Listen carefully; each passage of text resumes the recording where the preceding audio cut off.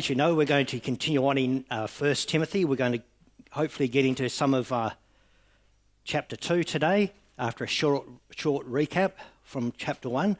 But I'd just like to pray first. Heavenly Father, I thank you for who you are. God, we need you. We rely on you. So, Lord, I ask just now that in all of who you are, God, as you work in us, in our mind, giving us clarity, giving us understanding, Lord, help us to be clearly hearing you, that distractions and the wrong thoughts, the wrong words will not be a part of where our thoughts, our speech goes. So look, because, Lord, we want to honour you. We want all glory to go to you, and I want to speak clearly from you, from your book here. So, God, help me to be clear in what I say, and help us all to understand your message, your book, and your will. Amen. So just a quick recap, because we're going into chapter 2. We're going to finish on chapter 1 today and then go into chapter 2. So quick recap. Timothy, we've read that he's been urged by God through Paul to stand firm in truth against heresy and foolishness, and this has particularly been happening in the Ephesian church. In verse 2, we read this, that he's been urged to stay there when Paul moved on. But in the Ephesian church, there were false doctrines, there were myths, there were people who were acting and speaking separate from the will and the way of God. They thought they had understanding, but yet they didn't. And in that lack of understanding, they were making great assertions, great big comments, but they weren't of God. Paul, in the first verse, it talks about he was an apostle of Christ, apostle of God, by the commandment of God. He was called to be a foundational apostle of the church, gifted and equipped to take the gospel to the Gentiles. That's you and me. That's you and me. Paul was faithful to God, and now today you and I sit here, Gentiles. We are redeemed. We hear the gospel. We have God in us and working through us, and that is something great. As Graham said, I've mentioned before, there's a few standout verses here in this passage. Two of them, one of them Graham's already mentioned, and the other one I mentioned earlier when I spoke last time was verse 15. That is a trustworthy statement deserving of full acceptance that Christ Jesus came into the world to save sinners. So that's you and me, that's all of us. And that is a great encouragement, isn't it? There's no better part of information that can be applied in your life than that Jesus Christ came into the world to save you. That Christ came to save me. But as we have gone through chapter 1, and as we head on into chapter 2, you'll find that repeatedly the gospel comes up again and again. In verse 1, it is referenced with our hope, with Christ being our hope. In verse 11, it's our glorious gospel. In verse 15, as I just read, that Christ Jesus came into the world to save sinners. Again and again, God's reoccurring focus is salvation of mankind. Because as verse 15 says, as God says there, Christ came to save all of humanity. All. And we'll see that a bit further on as we get into chapter 2. But last week we didn't quite finish chapter 1. So we're going to go through the last few verses of chapter 1, and then we'll start in chapter 2. And thanks to that reading before, I was in the book of Revelation instead of Timothy. But let's go to verse 17, just to remember where our focus is. Now to the King eternal, immortal, invisible, the only God, be honour and glory forever and ever. Amen. This command I entrust to you, Timothy, my son, in accordance with the prophecies previously made concerning you, that by them you might fight the good fight, keeping faith and a good conscience, which some have rejected and suffered shipwreck in regard to their faith. Among these, this guy and Alexandra, who I have handed over to Satan so that they will be taught not to blaspheme. So these verses here, the first one is a reminder again of what's already been said to Timothy. It's that he's exhorting him.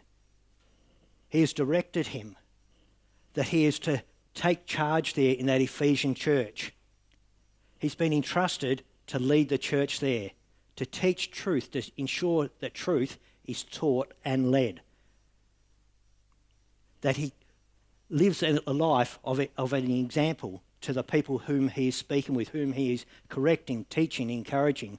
One that is full of the true faith, not just what he wants to say, not myths, not wound up in or some faceless or factless bit of information about history, but yet that he is founded in Christ, the truth of God, and that he does it with a clean conscience, with a good conscience, that he's firmly founded in Christ and what Christ has for him to do. The work of the Holy Spirit in him is evident.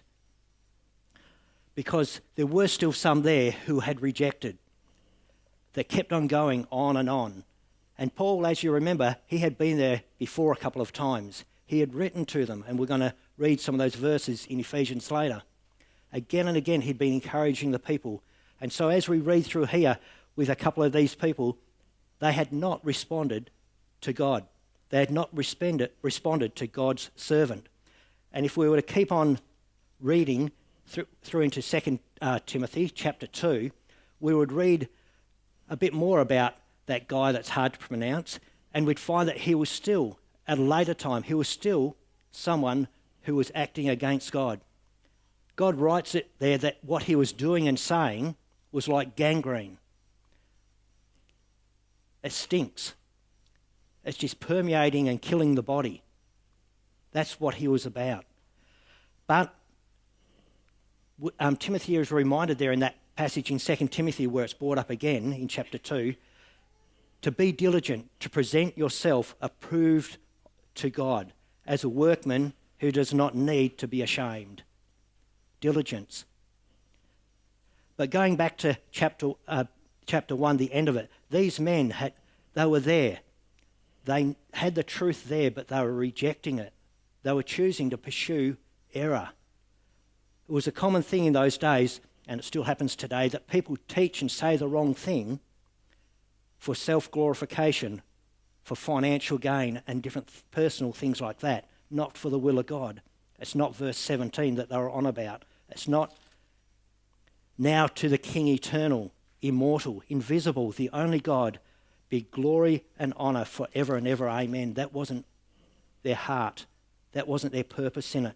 But as we had read previously, that the heart from where a Christian comes from is clear. But when we walk away from the heart that God, the mind that God has given us, we become fruitless. And that's what these guys had done. And so as we read through in 2 Timothy and other parts of some of the epistles, we gain understanding that these two men had been put outside the church as a form of discipline because they were disrupting. They were like gangrene in the church. They were destroying the body of Christ. So let's continue on now into chapter 2. And as we go into chapter 2, or so far there's been a bit about conduct within the church and how the church conducts itself.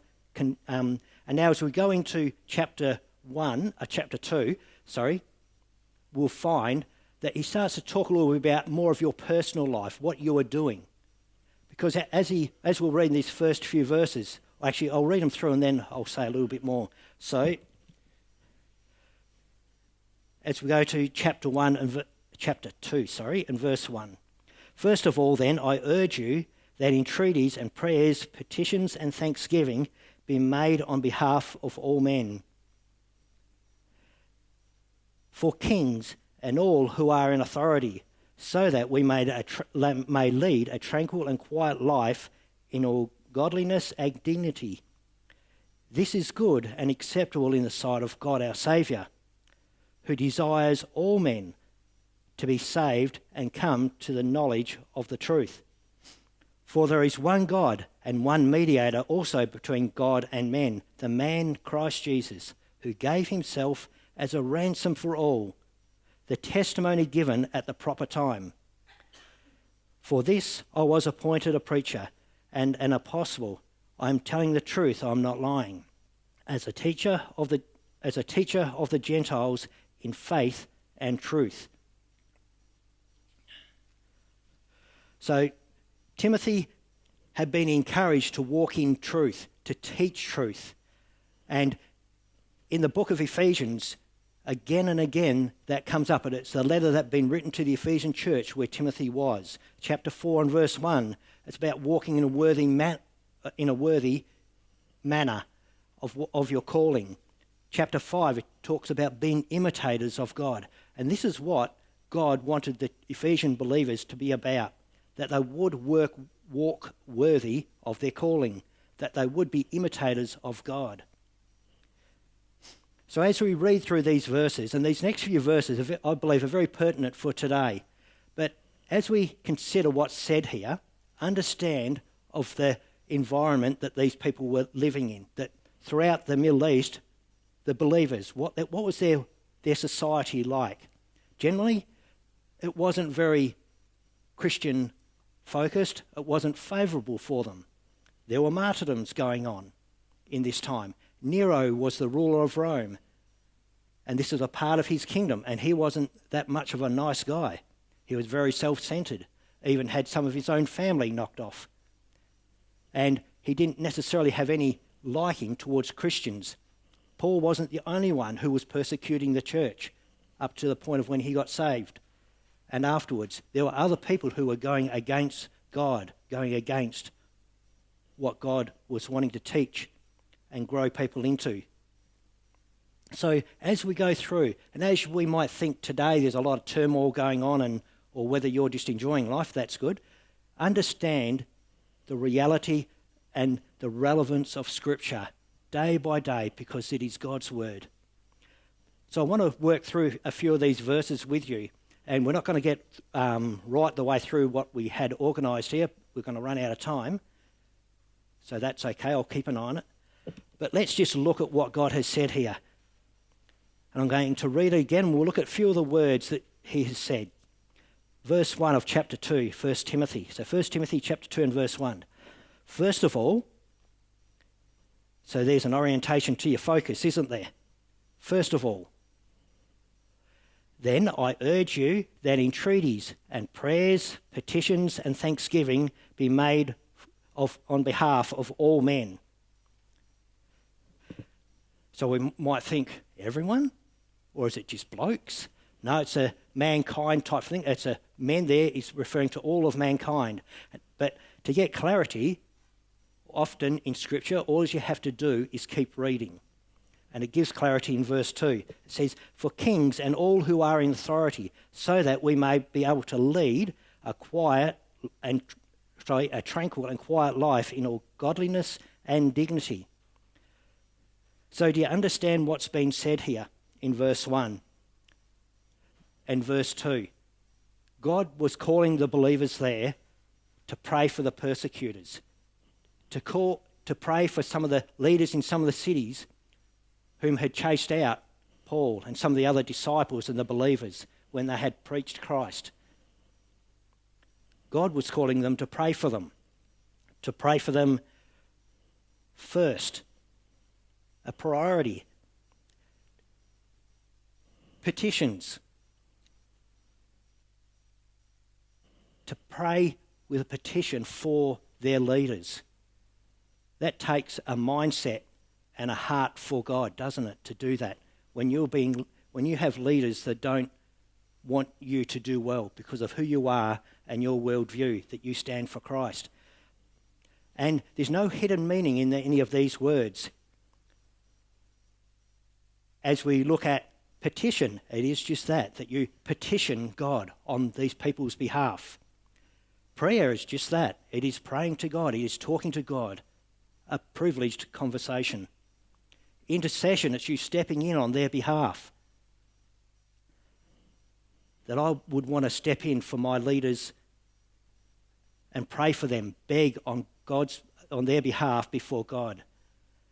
Remember, as was said before, repeatedly through here so far, and it keeps going on as we have read, salvation is a priority of God's heart for all of mankind.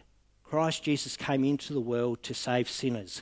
Romans 3:23, for all have sinned and fallen short of the glory of God. It is God's heart to see all our leaders believe in Jesus Christ as their Saviour. And then as the verse continues on, that they would walk in truth. That is his heart's desire, and that is to be our prayer focus. Because it says in verse 2 very clearly, it says, for kings and all who are in authority, so that we may lead a tranquil and quiet life in all godliness and dignity. Now, it's not just all about you and me, so we can just sit down in peace on a Sunday, but there is more to it. That is reason number one. Reason number two, as already said, I'll read again in verses 3 and 4. This is good and acceptable in the sight of God, our Saviour. So number two, because this is the heart and the will of God. To do the will of God, you step in on behalf of those who have authority over you, your civil leaders, our state premier, our Prime Minister, and you pray for them. You pray for them that they would be saved, that they'll be men or women who walk with God. This is what God is saying to these people here, saying to Timothy to pass on to the Ephesians. And number three, for the reason, because God desires that all men be saved and to come to the knowledge of the truth. So the word all there, it's not just all of us and excluding everybody else. It's not that God chooses, I'm just going to save 96,000 and the rest don't really matter. No, it's all here. If you want to look it up in the Greek, it means in an absolute sense. Because as we know, as we've read already, even in the book of 1 Timothy, verse 15, Christ Jesus came into the world to save sinners. God didn't just think, I'm just going to save this 37% and the rest can go to hell. No. It's always been God's heart to redeem all of mankind, whoever will choose to put their faith in Christ as their Redeemer. So if we're praying for our leaders, what is to be our mindset? Well, let's get a bit more of a rounded picture. Let's keep reading in Scripture of what God says a bit about our approach to our leaders. In Romans 13, if you want to turn there, Romans 13 and verse 1. Romans 13 and verse 1. It says, every person is to be in subjection to the governing authorities, for there is no authority except from God, and those who exist are established by God. So that gives us a bit of understanding, isn't it? We have the leaders who God believes we need to have. Therefore, whoever resists authority opposes the ordinance of God, and they who have opposed will receive condemnation upon themselves. Now, for the sake of time, we'll go down to verse 7, where it says, render to all what is due to them, tax to whom tax is due, custom to whom custom is due, fear to whom fear, and honour to whom honour. It mightn't be easy always to appreciate the leaders that we have when they act in ungodly ways or when they don't want to have a faith in Jesus Christ as their Saviour. But we're still called to respect our leaders, to show them honour, to not act foolishly. But yet there's more to this. If you turn to 1 Peter, and there's more to this as in the sense of more to how God wants us to approach and what sort of attitude to our leaders. 1 Peter chapter 2 and verse 13.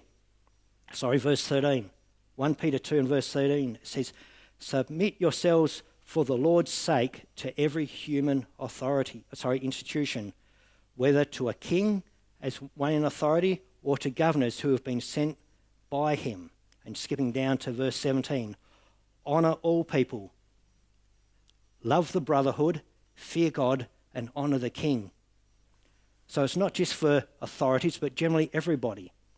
There's a verse that's hung on the back of the toilet door at home. It reads, do good to everybody, especially to those who are of the household of God.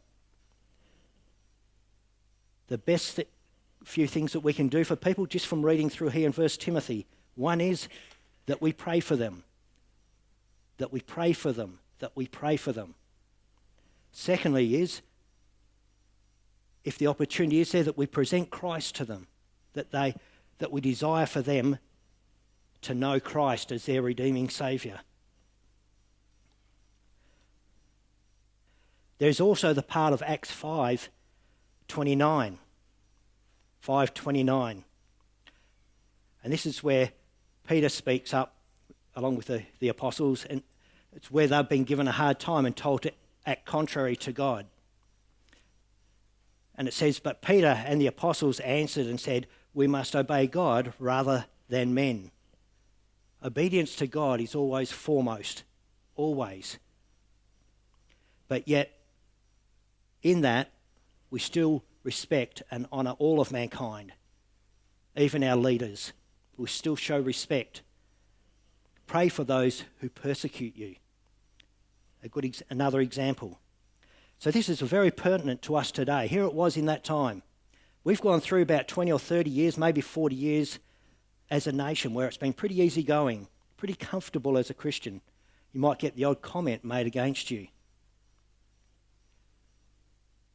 But people start to make laws which make it harder or are against God. But we can still pray for them. We don't bicker against them. We don't speak against them, the men or women who God has put there. God is calling the Ephesian church, he's calling all believers to act with honour, to be imitators of God, as I read out before from Ephesians 5:1, to be imitators of God, to live lives of godliness. Now, not because this verse has got the word godliness in it, but I'd like to read it out to you. It's from 1 Timothy chapter 3, so just over another page from chapter 2, so 1 Timothy chapter 3 and verse 16. It says, by common confession, great is the mystery of godliness. And he's going to explain it.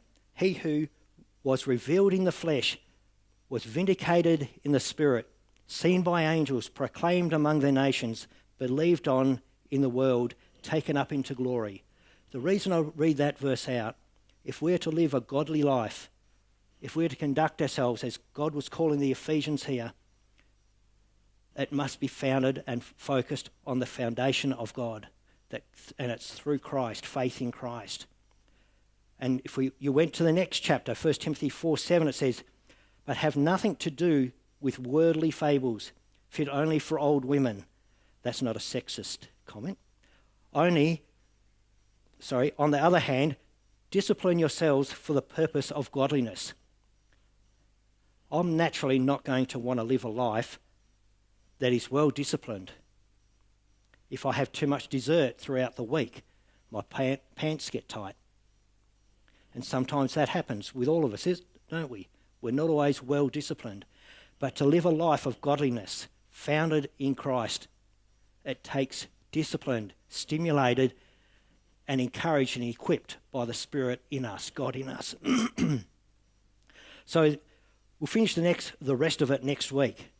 But God was calling these people in a hard environment to stand firm and well disciplined, being imitators of him, being good imitators of God. Ephesians 5:1. So next week we'll continue on. We'll get through to verse 7. But God knows who we are. God welcomes everybody who will repent and come to him looking in salvation and repentance. So let's pray and let's thank our God for who he is and what he offers us, what he has given us. Heavenly Father, I thank you for who you are. Lord, there's so much to you. As we open your word, you teach us. God, help us to be diligent to you.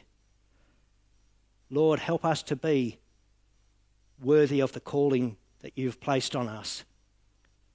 Your children, your redeemed. God, thank you that you pursued us. Lord, we were enemies, we were against you, but yet you pursued us and you made yourself and your salvation known to us. And I thank you, God, for that fact. Thank you that you love us. Thank you for this great demonstration of love.